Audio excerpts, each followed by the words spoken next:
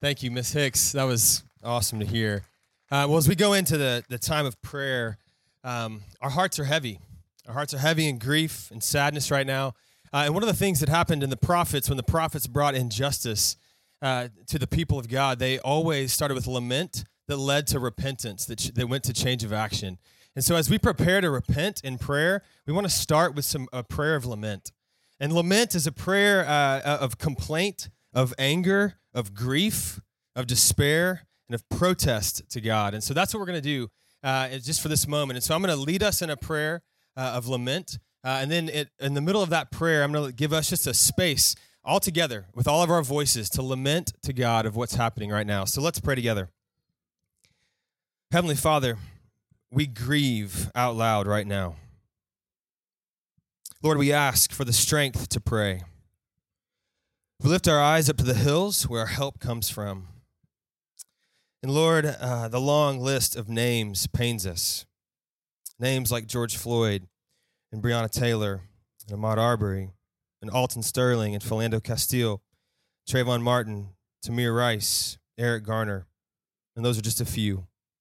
We lament and we grieve their loss and the many others like them. And we know that their loss is not forgotten by mothers and fathers and sisters and brothers, cousins and friends. They remember the laughs and the smiles and the dreams and the struggles and the talents and the personalities. Father, how long must we listen to the cries? How many videos must we watch before we begin to see change? Lord, we grieve for the mothers and fathers who fear for their safety of the children right now. Lord, help me, help us, help the people of our nation, our city in Lake Highlands. Help us to examine ourselves. We grieve for all racism, overt and subtle. We grieve for not having empathy and compassion towards our fellow image bearers. We grieve for the times we have ignored the racism in front of us, or maybe just said, it's not me.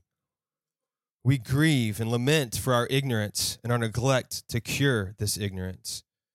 We grieve for being passive and complacent. We grieve for not listening, not learning. We grieve for explaining systemic racism and injustice away. We lament for the complicit biases that have seeped into our minds. Lord, we do not pray for vengeance, but we do pray for justice. We pray for healing and reconciliation between neighbors and police officers. We pray for healing and reconciliation between black and white. We pray for healing and reconciliation between unnecessary divisions. We pray for healing and reconciliation between churches. Our hope is in you, Lord. Deliver us from all of our fears. Lord, come quickly to help us. Come quickly to save us. Now let's take a moment of lament right where you are, just out loud, crying out to God. Let's let all of our voices be heard in lament to the Lord right now.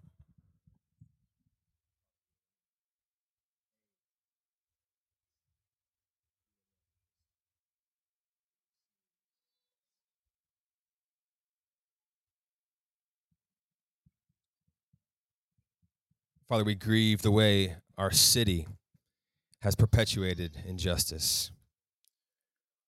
Father, we come to you today because where else would we turn?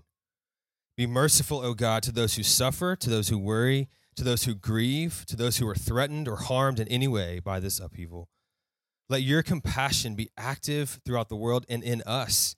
May we tend to the afflicted, comfort the brokenhearted, and bring hope to the hopeless. Lord, let us not lose heart.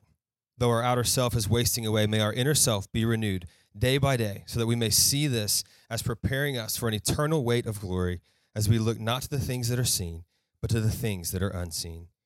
May these days, Lord, be a catalyst for conviction and repentance and the stirring up of our compassion and unity and the refining of our love. It's in Jesus' name we pray. Amen.